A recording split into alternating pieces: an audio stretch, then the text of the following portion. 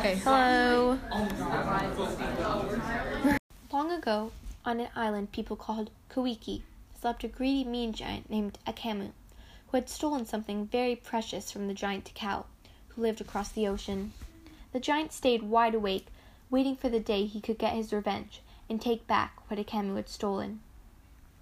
A decade before this, the two were the best of friends, but as days went on, Tikal became too busy with his duty as ruler of the island and grew distant from Akamu, making him sad, lonely, and confused. One day, Akamu became jealous of Tikal and wanted to rid him of his power over the island. Enraged, Akamu headed out to the middle of the island, dragging Tikal's magic staff behind him, which he had stolen. The staff was very powerful and almost 10 times stronger than he was. He had reached the middle of the island and began to pound the staff into the ground.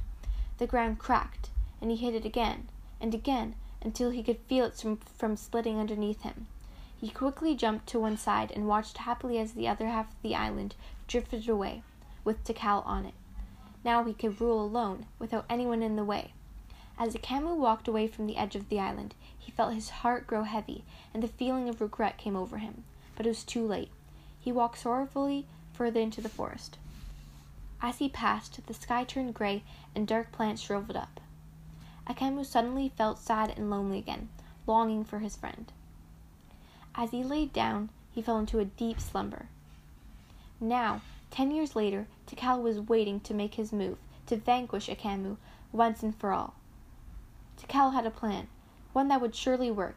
He would throw pieces of a large volcano into the ocean, making a bridge, and run across. And when he got to the other side of the island, he would steal the magic staff back to regain his power. So he set off, running faster than ever before, with anger and determination in his eyes. When he reached the island, he searched for Akamu, and found him fast asleep, grasping onto the magic staff.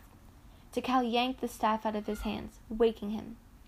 The two giants stood before each other, staring, until Tikal swung the staff at Akamu, yelling, "Give me my island back." Before it could hit Akamu clenched his fist and blocked it, causing a large bang. The whole island shook, knocking the two to the ground, as colorful sparks flew into the air. Tikal and Akamu stared into the air, amused as the sparks danced. They looked at each other and smiled, and stared, and started to laugh. Tikal and Akamu's happiness gave color to the island again, and the two halves made a whole, as did the two friends. This is the origin of fireworks.